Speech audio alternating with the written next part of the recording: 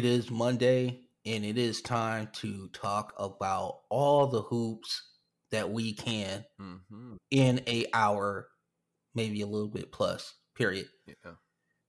It is FRPC Hoops. I am Vince Carter. I am joined by the Canadian Bomber, the Canadian Shaman, the Canadian Bill Simmons, and the Canadian Zach Lowe, and also forever be known as the Canadian son of Loretta Curran, Nico Miatello. What's up?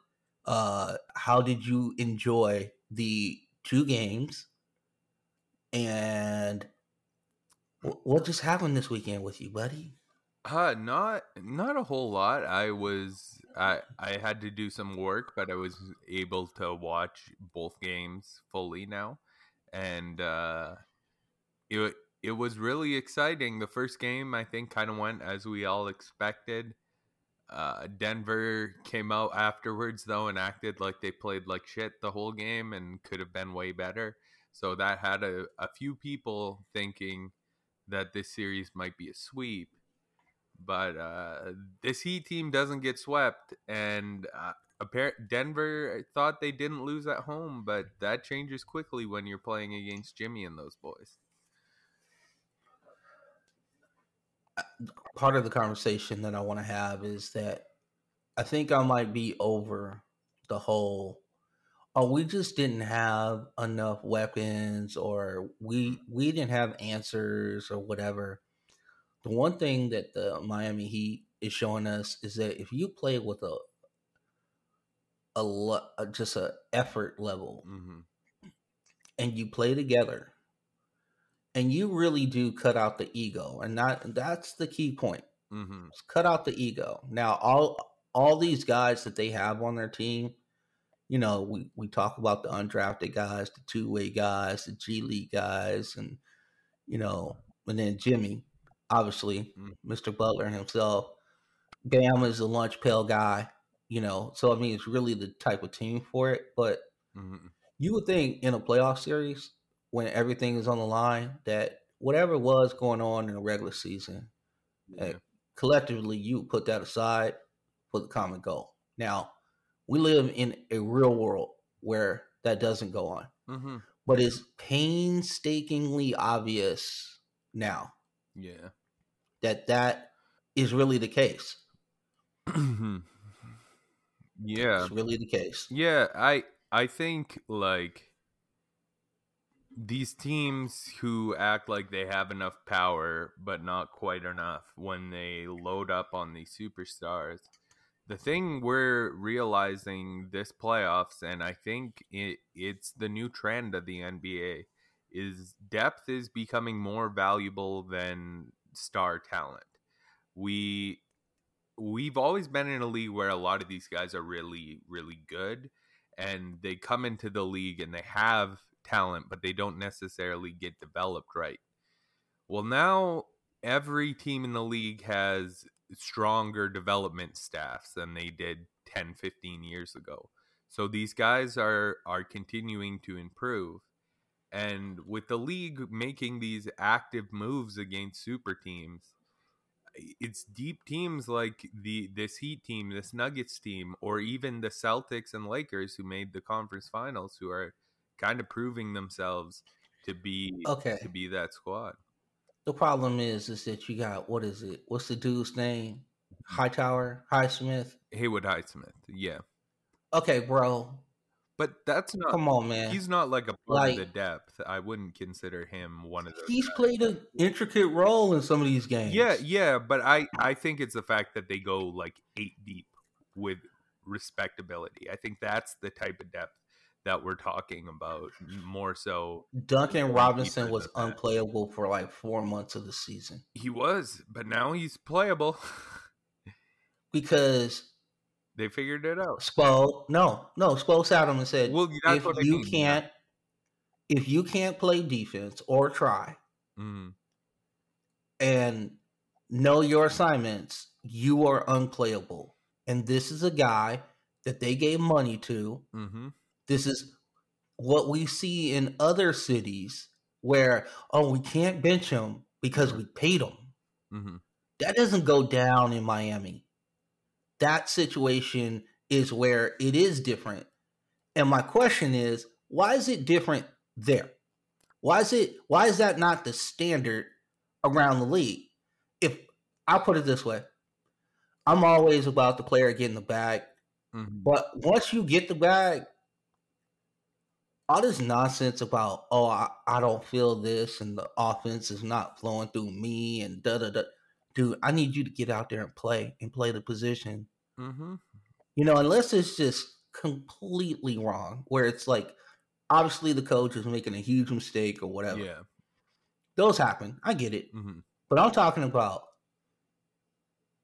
oh, well, you know, I was I was promised these many minutes. Now I'm not getting them, and my role has changed, and I don't feel that. Yeah. We paid you. Mm-hmm. This is how we're going to win. We need you to fill this role. Yeah. Well, Point blank. I think that's a lot easier to accomplish when you have a team like the Heat have assembled this year, where Can I ask the question why? I'm so sorry to cut you off. I'm old. I get it. yeah, I understand. People are sitting here probably like, why is this old man talking? Here's my problem. Why is it like that? Why couldn't the Lakers bench D'Angelo Russell when he was an absolute no-show? Because we're gonna lose him. We're gonna lose him this offseason anyway.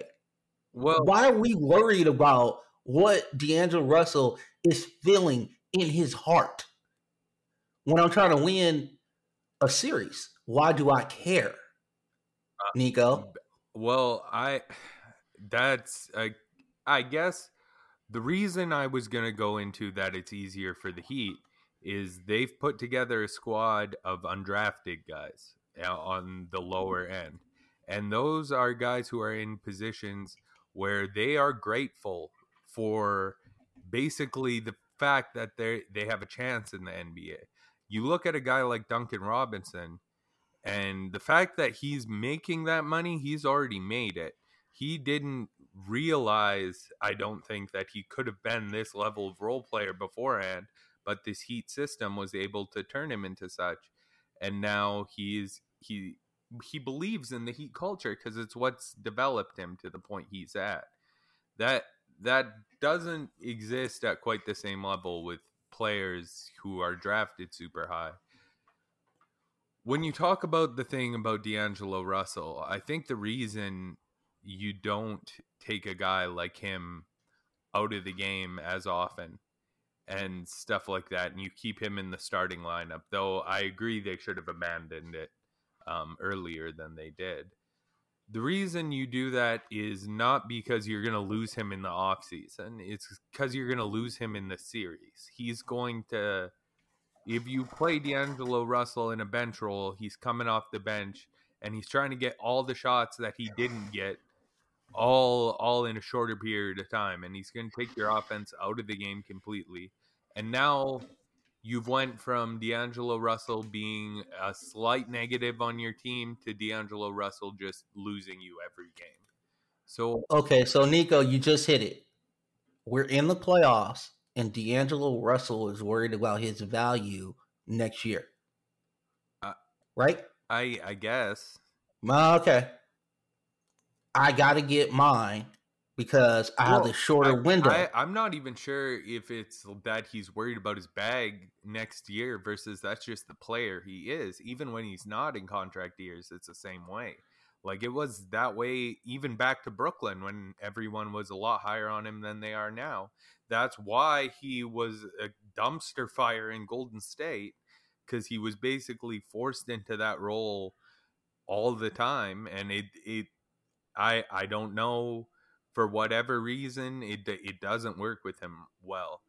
But the answer to this problem in the first place is you don't trade for D'Angelo Russell. You get in that Russell Westbrook trade, you don't need to move all this stuff around. You just take Mike Conley back. And this team is all of a sudden in a much better position than they ended up being in. I'm really having a hard time wrapping my head around this. That we're in a state where players are making millions of dollars, life-changing money, right? Oh yeah. Like if we were making like 400, and listen, I understand it's a different ball game, and everybody's like, well, you don't understand the pressures of millionaire. Okay, I understand all that, but here's the deal: you are an employee of a franchise. Yeah. They are paying you money. We are okay in the regular season. Definitely understand. Do the things you kind of need to do, but in this playoff series, man, I need you to be. I don't even more about execution, doing what is necessary to win, instead of blowing assignments on a regular basis, getting beat off ball because you lost man and ball. I don't even know looking lost on offense. Why is this acceptable in the regular season? Like it shouldn't be acceptable, but we see a completely different brand of basketball in the regular season than we do in the postseason. Of course we do, for sure. But like this, and it's kind of like hockey too, dude. Those dudes lay out during the Stanley Cup. Yeah, and I'm not trying to be like that, but go look at some tape between like regular season hockey and postseason hockey. We got dudes like laying down for like 125 mile per hour slap shots and like taking it. Yeah, bro. In like the charges that are taken in the playoffs, like Jimmy Butler plays harder. Yeah, in the playoffs. Basketball is 100%. Okay, he plays harder in the playoffs. Basketball is definitely way different in the playoffs. That wasn't what I meant at all. It was like if you're playing a brand of basketball that actively contributes to your team losing games, and if I play you in that certain role, it ensures you play that brand of basketball, you're just not on my team. Like I think that's what the solution of this whole thing was just it was a case of the wrong guy in the wrong situation. I understand why it looked good at times, because D'Angelo Russell looks good at times. It's when you start him and he's playing well early in the game, then he's playing well the whole game generally, unless he hits a few shots, then he's gonna chuck. Here's the crazy part. I actually like D'Angelo Russell's game. I really do. I think he plays heady. I think he can play smart at times. When he is like in control, when you don't see him taking like the 27-footer with 18 seconds on the clock because he's feeling it. That's the heat check. Not who he is, though. Like, he's been the heat check guy. I understand that. And I know you can't, but that's what I'm saying. Why? We ask the same thing about Westbrook. Why can't you play this way? Why can't you play this way? And I understand that we're going to probably continue to ask this question to the end of time. But I saw Michael Malone take out Michael Porter Jr. last night with 4:50 to go. We're going to bring it all the way back to Miami and Denver. So, second game,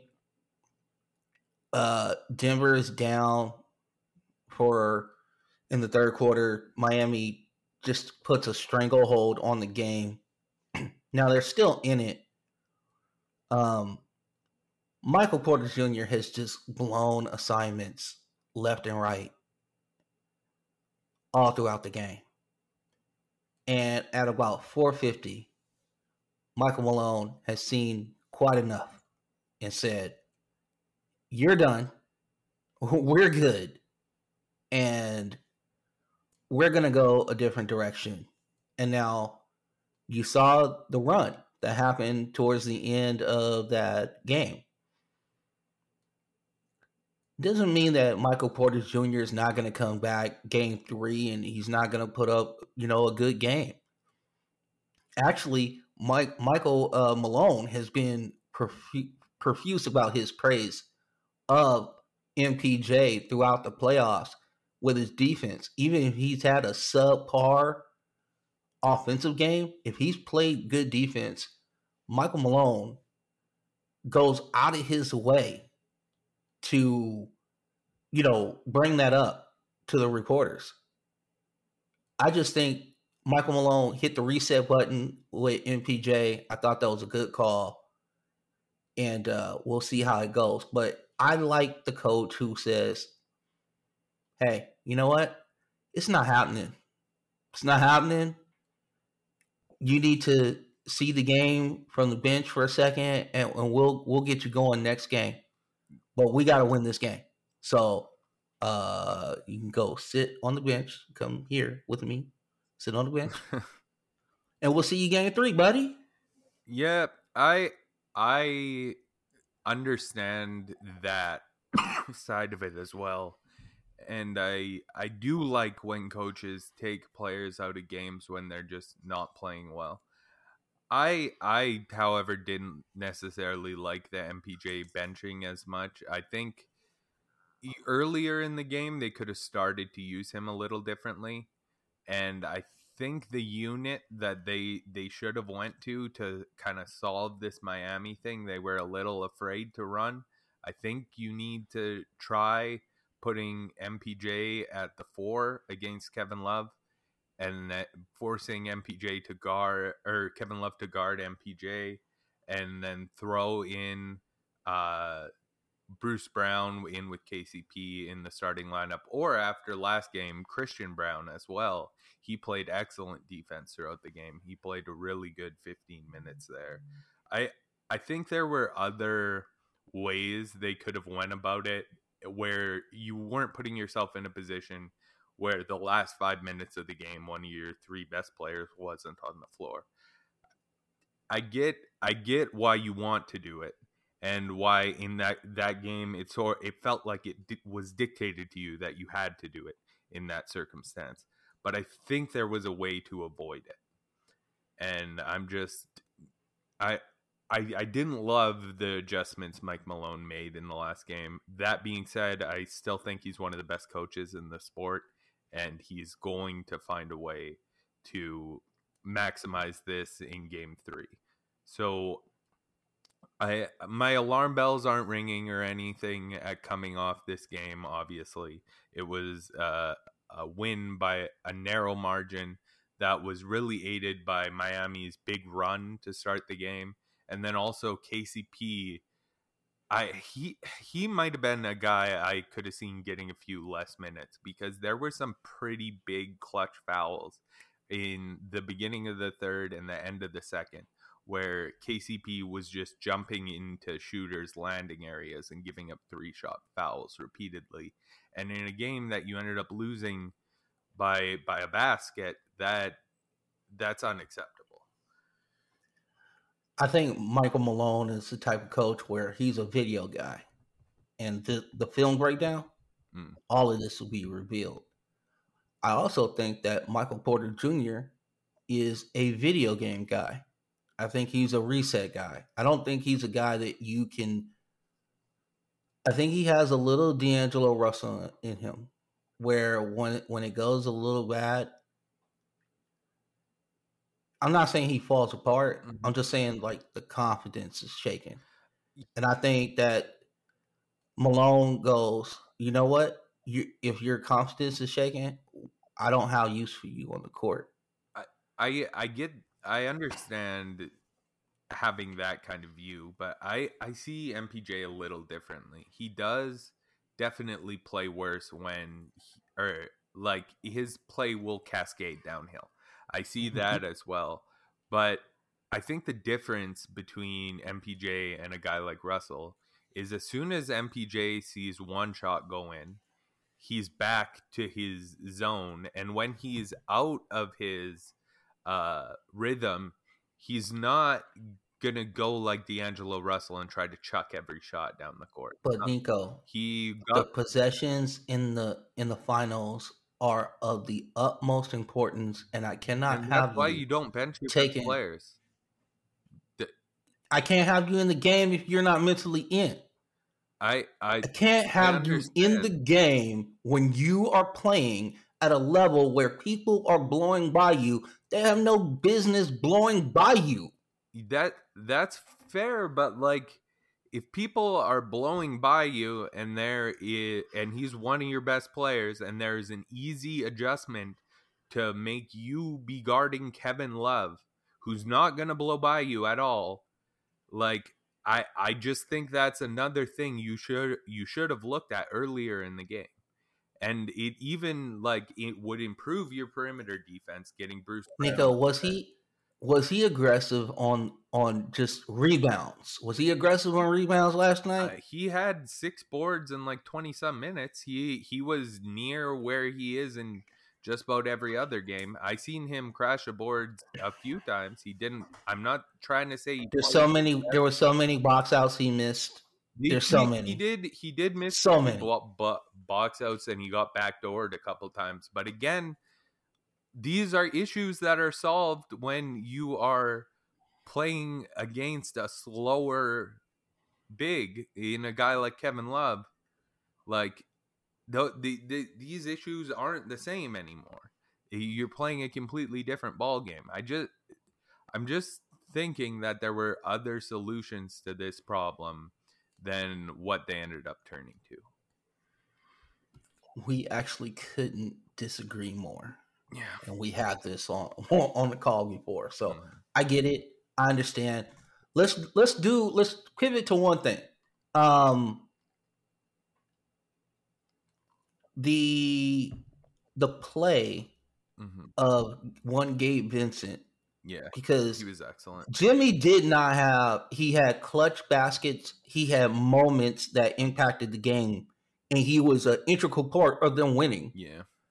But Gabe Vincent gave them what they needed. Why is it superstar by committee? And then so Gabe Vincent last night was like Isaiah Thomas, like circa what, 2018, 2017? Yeah, what was that? They just got guys who can get hot. Like Gabe Vincent had an incredible second half, but in the first half it was Max Strus. It was Max Strus who was keeping them in the game. He hit 4 3s. Cut by Boston, by the way, at one point. Yes, sir. There was opportunities to be had for those guys, and they went out there and they found them. That's another credit to Spoelstra. He's got this team kind of locked down. I really like what they're doing. I just, man, that's the perfect organization right now. I mean, if you go through the timeline of just like Pat Riley, like just Heat. We're not talking about Lakers, Knicks, none of it. Just the Heat timeline. Yeah. And what he's done. It's kind of remarkable. Yeah, absolutely. He stole Lamar Odom. He did. Stole him. That was like a contract, snafu deal, right? He got Dwayne Wade, which, let's be honest, when we look back fondly, and I'm not saying Dwayne wasn't a great player. We didn't know that Dwayne Wade was going to be this guy, when he came out. No, of course. Did you know? Yeah, right? Yeah, he went 4th. So, and then he was like, we're gonna get Shaq. Right?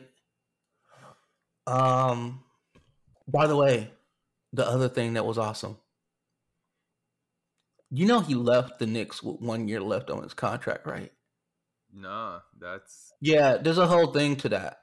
He left. He wanted ownership. Ooh. Of partial ownership of the Knicks. He thought he had did enough. And that's actually how he got, in a sense, released from his contract, because they made him like president of player personnel, and they gave him an ownership stake in Miami.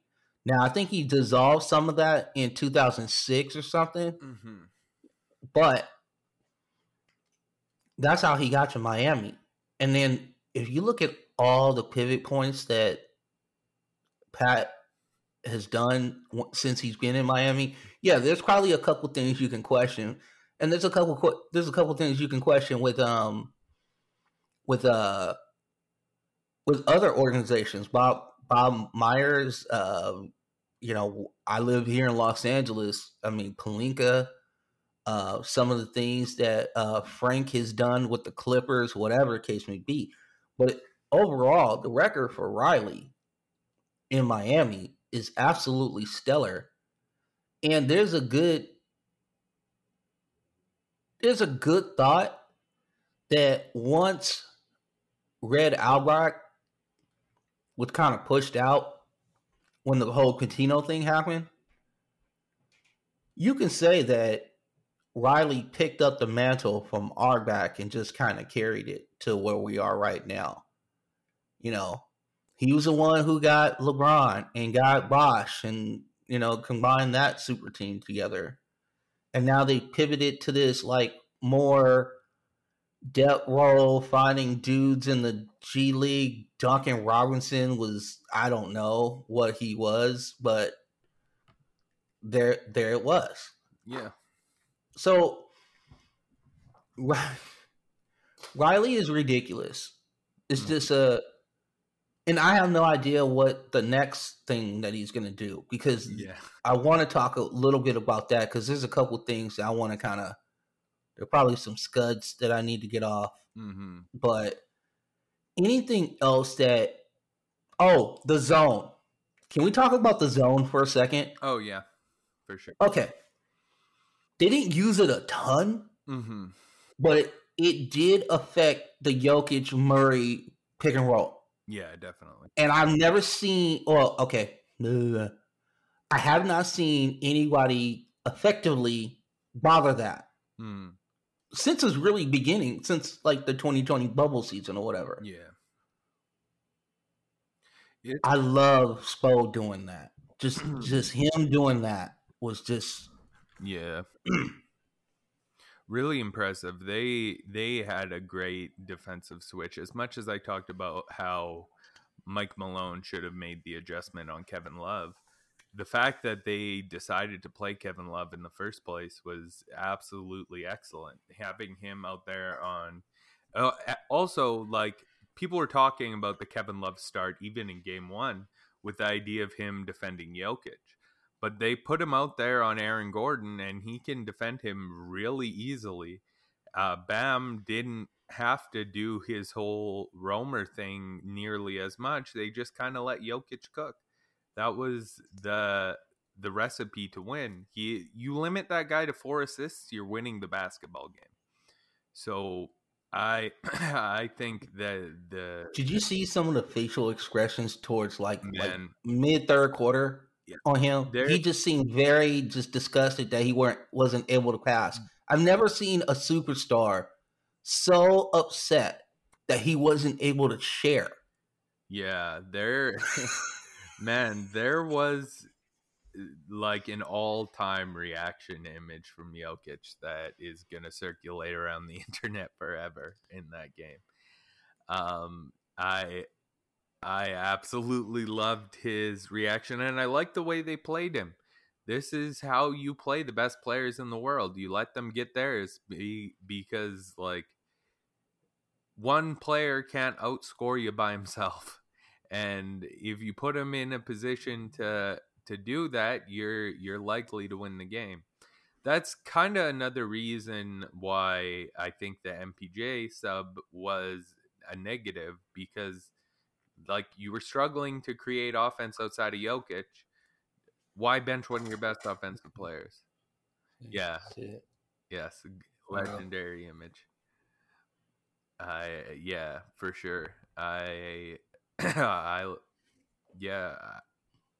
lost my train of thought, but having MPJ out on the court gives you more solutions offensively than they ended up having, because the zone, not only the zone but the personnel choices were pretty perfect for Miami in this game. Well, like I said, I mean, on all of it, I think we got two really good coaches, two really good teams. And I guess the one thing we can say about Spo is that his willingness to move off dudes, especially after what Caleb Martin did the last series, for him to just move off of him and keep it moving like nothing happened. That's the kind of the wild card that I guess these teams aren't expecting, because we live in a world where, you know, you get to a certain status in the NBA and it's just kind of what you are. You are this, and people are kind of like, we walk around you a little bit different and what have you. And listen, I'm not saying it's not deserved. I'm not saying that it's something of you know, there is some unbalance to it though. Meaning that there should be some buy-in by player X who's getting paid X amount of dollars to do everything he can to allow that team to be successful. And you might not 100% agree with the position or the role or the stance that you have on the team, but your effort in that role should equate to the amount of money that you're getting paid. Yeah. Like, if you got a job to do, I can't go and to my job and say, oh, you know, I don't feel like doing this today. I don't have the, I just, you know, it's been a rough day. You know, I have a eulogy that I'm writing. I got other stuff going on, but I can't not edit. I got to edit. I got to produce shows. Yeah. I can't not do these things. Yeah. I you know what I'm saying? understand that side of it, definitely. It's just when you get to this level of money, not just in the NBA, in everywhere, and you have that kind of power over an organization, the rules start to change. And it's not necessarily a good thing. But to a certain extent, this is a team problem as much as it's a player problem, because you can be the Heat. That's an option. You cannot stand for players who are going to affect your organization in this way. That's an option that's available to you. So go and try build that team instead of relying on superstars who you have question marks about. That's just it. I understand that it's the player's responsibility, but just like, don't get players who can't fulfill the responsibilities you ask of them, or be willing to move off them. And that's again a thing that the organizations who made it deep in the playoffs this year have done. We talk about the great ones, right? We talk about LeBron. We talk about Giannis. Put Jokic in that situation, right? The one thing that those dudes do is their effort, what they give to their team. Maybe not LeBron as much anymore, right? Because he just can't. Yeah. But like, he's doing that for the team too. Right. Because he's trying to conserve his energy to be the best LeBron he can be. It's not like which we're seeing Jimmy do this postseason, right? We're seeing him do it. Yeah. LeBron, but the great ones do that. Blueprint for what older players need to do going forward. And certain people move into it a little too much, like the Kawhis of the world. And like, I understand avoiding injury to a certain extent, but when you don't play that much, and then you try jump back into NBA basketball and you have all these injury concerns, you're going to get hurt again. It's just what happens. You need to be the LeBron, and you take maybe a week off during the season because you have a sprained ankle, and you go and put yourself in a hyperbaric chamber for the whole time. Like, that's acceptable. There is a level to this game management stuff that makes sense, but some people take it too far. When your best player is your hardest worker, that's a championship team. That's how you build them. I'm speaking to you, Trae Young. I'm speaking to you, Karl Anthony Towns. Yeah, but you're not the best player, by the way. No, just so you know, there are very few teams he's the best player on. Just so you know, Karl, acknowledge that too. I don't know if they gave you that memo or you didn't see it in the inner office email, but Anthony Edwards is his best player on your team. He's talked about that. He's talked about that before too. Like, all right, I just want to throw that out there. Luka. Mm-hmm. Luka, talking to you too. Yeah. So, I'm astonished. I think this playoffs has also taught me another thing, Nico. Mm-hmm. And I'm gonna hit the button because I'm about to drop a bomb. Oh, okay. Here we go. Your best players from here on out are gonna be Euros. Oh. It's going to be international players all the time. By the time we get to 2027, not only will the MVP be just Euros, the first all NBA teams are going to be Euros as well, complete Euro. I wouldn't go that far. Nope. But I'm being super serious right now. I understand that the European game has definitely past the American game in some ways, building players out. The thing the American game has over it still is just the sheer quantity of athletes and players they have coming in consistently, and that's why you're gonna repeatedly see these American players on all NBA teams. I think. But here's the thing. Here's the little secret weapon.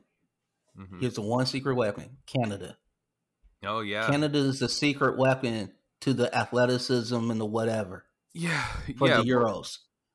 Including them with the Euros, kind of. Yeah. Well, Canada runs things a little differently than America, but not quite to the Euro level. And that's the direction I was trying to go in, is like a lot of this has to do with athlete development, especially at the young age. And there's a lot of negative talk about AAU systems and the way they play basketball, but it's terrible. But I'm not even sure that's necessarily the problem. The biggest problem there is, to me, is the over indexing and the over commitment to these young kids who want to be basketball players, and you throw all your money and all your attention behind who is the basketball player at 10 years old, 12 years old, and they go into these elite high schools, these elite systems that funnel out NBA talent, and they're proven they work. But the problem is you are not getting the best athletes in these programs at the youngest ages. What you're doing is you're getting the people who hit growth spurts the earliest. And we've seen the same problem in Canada with hockey, and it's kind of being addressed now to a certain extent. I think the biggest issue is you need to have way more work on the fundamental game at lower levels, so these people learn how to just play basketball properly, and then we need to start going after the prospects once they hit high school rather than once they hit junior high. Like, you look at TikTok now, and there's like elementary school games being broadcasted, and like there's elementary school basketball players celebrities, and like that's not the way to build these successful young men. It's not what it is. I was talking to a dad that played played in the NBA. Mm-hmm. Okay, has kids that are playing multiple sports, but they do play basketball as well. Yeah. He hates this time of year because he goes into gyms and he's seeing dudes throw up like 30, 33 footers, like coming down. Yeah, and that's he's seeing lack of coaching. He's seeing just lack of shot selection. He's seeing people not setting screens. He's seeing people not. So that's in all basketball. You know, all that, everything like that. He's saying, and he's telling his son, like, listen, you can do some of this, but unless you're like the top of the top of the top of the top, you're not going to be able to do any of this in the NBA. Yeah, they're not going to allow you to do it. So you better work on these things too.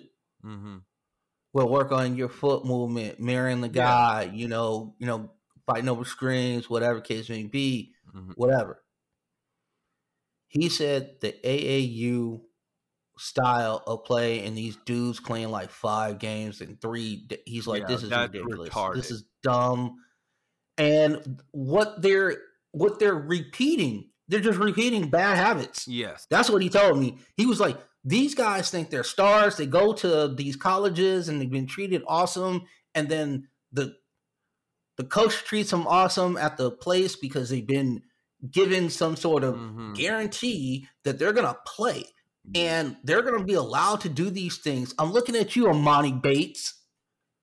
All right? Oh, yeah, that's a perfect example. You sit there and you do all this stuff, and now you're about to go into the league, and you're not going to be any of these things that you thought you were going to be. You're going to have to play defense. You're going to have to rebound. You're going to have to set screens. You're going to have to box out. Yeah, it's going to be really hard to do that at like 150 pounds or whatever he weighs. So then the NBA has to fix all the habits. Yeah. Or just say no. And we're getting to a point where we're getting, yes, we're not getting 20 European guys, but we're starting to get people from the continent of Africa. We're getting the Europeans. Canada's here, as far as that's concerned. Australia is coming up as well. So if we start getting 7 to 8 guys, you know, what we're kind of getting now. And you think about it, we talked about this. I think we talked about it on air and we talked about it off. Jokic is what, 27, 28? Yeah. So what, 5-6 years of, because it's not like he's gonna lose a step. Yeah. Yeah, that's fair. And the computer brain is going to get better, which is going to be even scarier. Yeah, and the shot has just got better every year too. So that's going to be terrifying going forward. These European players are definitely making a huge impact on the sport, and I think to a certain extent they're changing the game. It's as much as like the AAU style of basketball doesn't teach good habits, because it doesn't. It's straight up, there's no arguing against that. There are positives with the freestyle of play, just helping people figure out what they can do. The problem is when you're playing 5 games in 2 days, all of a sudden that gets ingrained into your head that is what you do. That's not what you can do. That's who you think you are. and that's the biggest problem we have out there. I like the way AAU basketball lets like multiple players act as ball handlers and like figure out different spots about shots on the floor and figure out like sometimes give these guys freedom to jack from 40. But you let them jack from 40. That's what the father was saying. Yeah. That's what he was saying. He's like, the bigger guys are not. He said he likes that they are learning the guard stuff because that's what they're teaching them. He's like, but no, not one post move, not one like, okay, this is how you set a screen. This is how you roll hard. Like, I wonder if that'll change because of the way the NBA is changing. I think, like for a long, can the NBA get involved and just get it down to the youth level? Can we start building academies so we start playing basketball the right way? Because I'm really tired of this. I'm tired. Well, I think they're thinking about that, and realistically, that is what they are doing in Africa. They have NBA academies out there, and they're teaching those guys how to play basketball the right way, not the AAU way.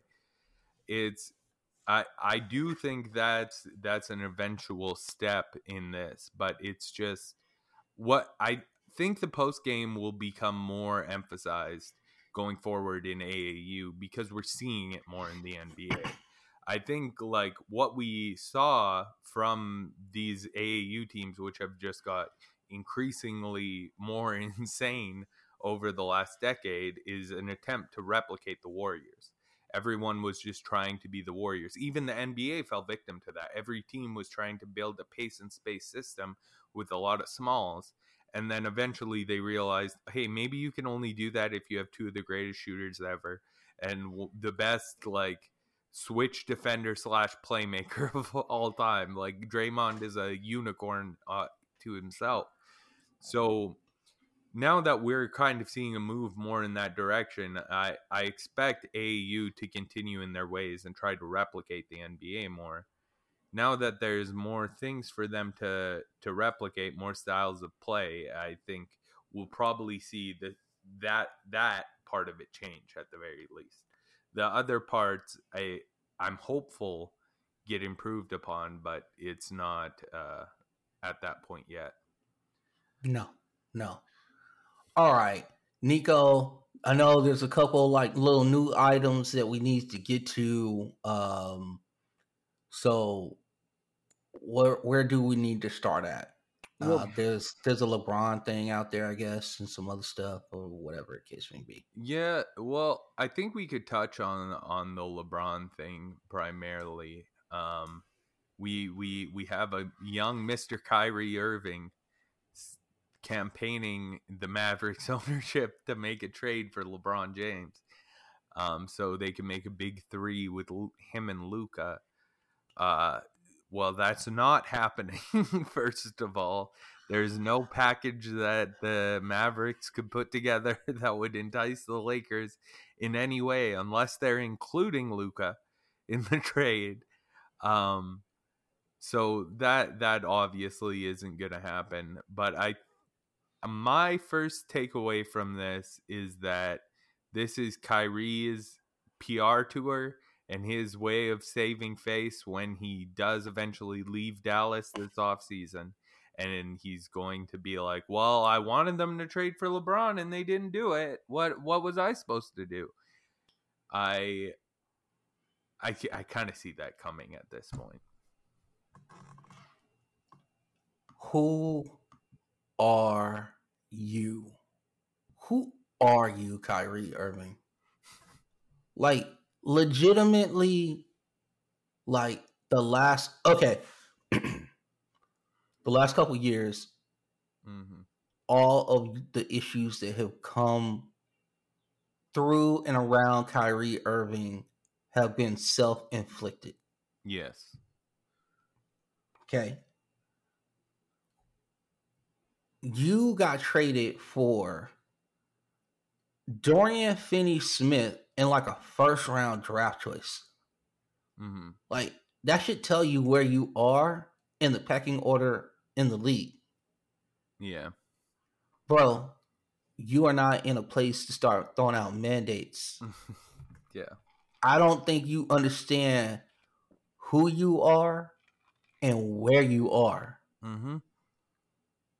in like whatever the pecking order of the NBA is. But I'm gonna tell you, you're closer to last chance you than you are to making demands about who and what the roster construction should look like. Yeah. Stay in your lane. Mm-hmm. Say outlandish things on TikTok, IG, or whatever.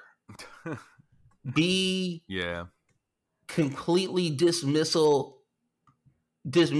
to reporters and call them pawns. Do what you do. Stay out of.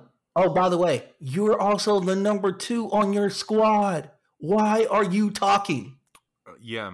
Well, why are you talking? Why is he talking, Nico? Explain to me why Kyrie Irving, who blew up the Celtics, blew up the Nets. Yeah.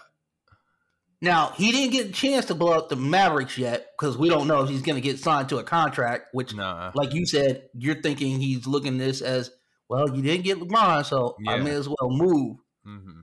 Who are you to be asking anything at this point?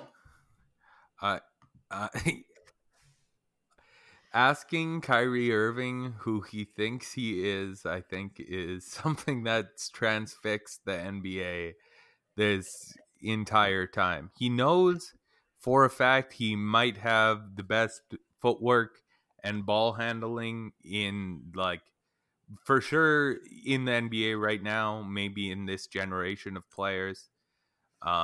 He's absolutely rare as far as that's concerned. So a lot of people in the league respect him. It's one of those things where certain players in the league, when they try and evaluate other great players, they have a hard time acknowledging, like, for example, we'll compare Kyrie Irving to Rudy Gobert here. Rudy Gobert is a guy who's been repeatedly, like, all the NBA level defender. He's been one of the best defensive players in the sport, and he garners little to no respect from his fellow NBA players because they think, oh, he's just tall. He doesn't really do anything on the floor. They watch him play and they think, oh, everything he can do, I can do.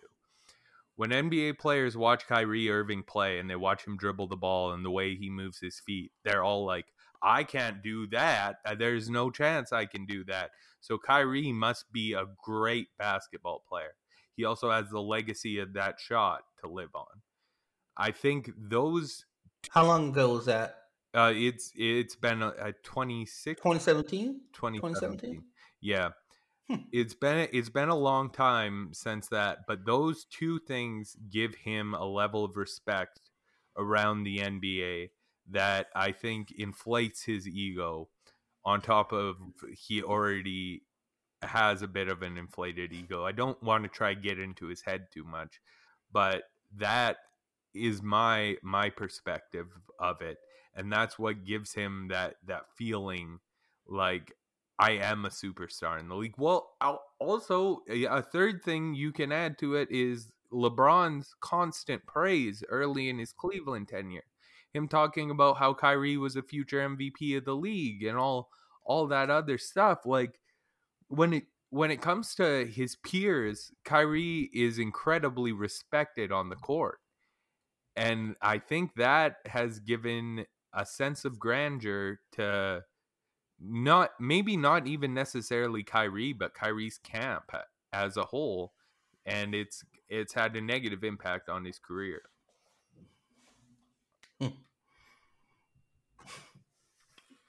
Okay, Nico. So yeah, if Kyrie wants out of Dallas, yeah, let's say, because he's an unrestricted free agent, right? He sure is. Yeah. Okay. Where could Kyrie go? Well, as you can pick up Vince knows where I'm leading, and the two of us got into this pretty heavy before the pod. And Wait till you hear this. Yeah, no, I know how this sounds. But the team I look at for Kyrie, if hypothetically he is testing free agency, hypothetically the Lakers situation doesn't work out because they're not willing to play ball. And by the way, I want you nowhere near my team because I flat Earth and all this other. Yeah, I don't know. Well, the team I look at that has cap space and has an organization that Kyrie absolutely could not rip down from the inside is the San Antonio Spurs. I think they're... It sounds so funny. Go ahead.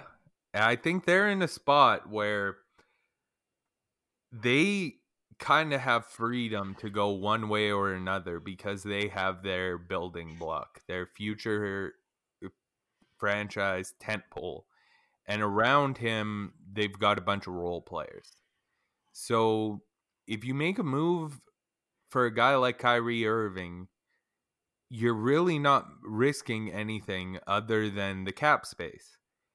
And the cap space isn't a concern necessarily if you're not planning on building a championship roster in the next year to 2 years. So Kyrie Irving, I think the upside of a player like him can shoot you to the roof. And if ever there was an organization that's going to hold a guy like that in check, I think it's going to be an organization like the Spurs, with a guy like Pop, who has worked with Kyrie in USA basketball before, and Kyrie definitely has a level of respect for him. So that side of it, I think, is hypothetically the best scenario for a guy like Kyrie. But I have to say, though, another part of the reason why I pick out the Spurs as the team is because all these teams with cap space are bad teams for the most part, and they're bad teams with no real infrastructure to rely on. And you can't bring Kyrie into that situation because we've seen what happens. The Spurs are exempt from that list. They're almost in this weird category by themselves, where I'd really like them to bring in a star of some kind with this cap space they have right now, and just take the shot now because you got it, and there's a very limited downside to taking that shot. There's a downside. His name is Kyrie Irving. That's the downside. Yeah, definitely. It's Kyrie Irving. That's the downside, because you can give him all the platitudes about what he does on the court, and he has the best dribble package that we've ever seen by far, whatever it is. But you also know that with Kyrie comes the off the court situation. It goes without fail. That's who he is now. And that's what you got to deal with. And there's nobody I would want to pair less than Victor Wemby and Kyrie Irving. There is no pairing. This is literally Hancock when Charlize Theron met Will Smith. And like they can't somehow I don't know, the end of the world comes or they blow up. I don't know. That's exactly what happens. Yeah. I do not want this kid to be sullied by flat earth theories. I feel like any of the inoculation theories. Man, I feel like just about everyone in the league, even the people who really respect Kyrie, will make an active effort to distance themselves from that part of Kyrie. Even KD I don't want has that done kid the going same. through any of that. I don't want him to answer questions about Kyrie. I don't think there's anything he's necessarily going through in that situation. Like, answering questions about Kyrie is something I think Victor Wembanyama is more than capable of doing. This guy has shown himself not to be nothing but the most professional of professionals. And he's going into an organization full of only professionals with so many stars throughout history who stick around and come out and help this squad. Man, if Kyrie Irving's acting up, call Tim Duncan. He'll stuff him in a fucking locker.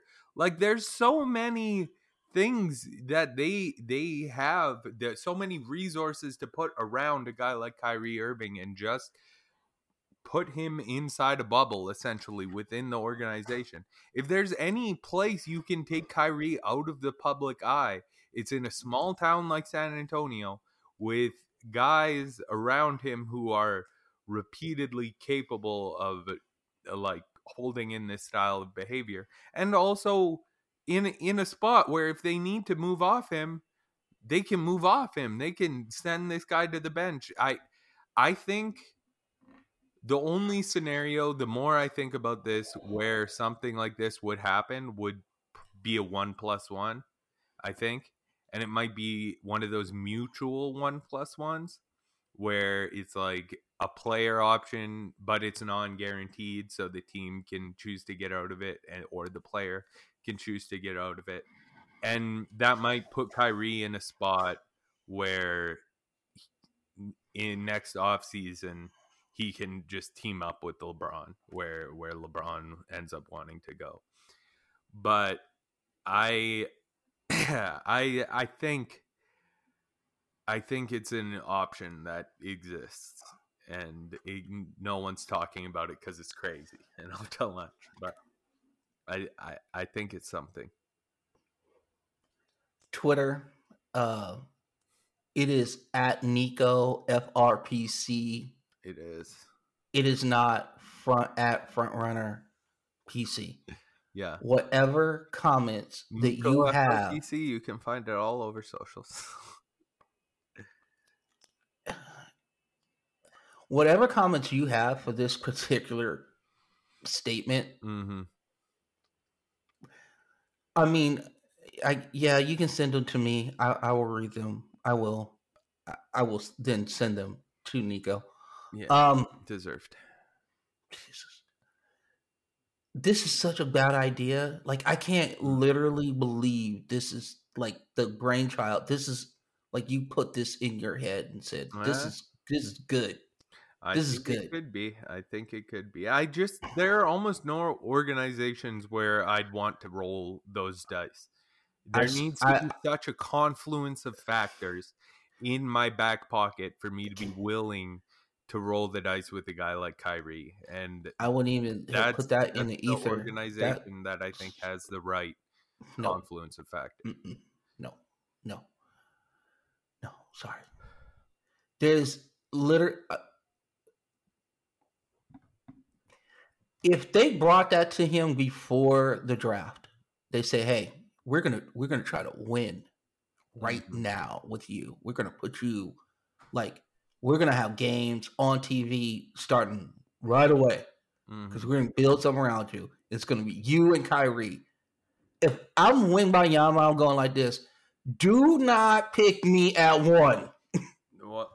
I'm pulling some John Elway type stuff. I don't want to be anywhere associated. And here's the thing. I went on this podcast like a couple months ago. All accounts off the court, Kyrie is an awesome dude.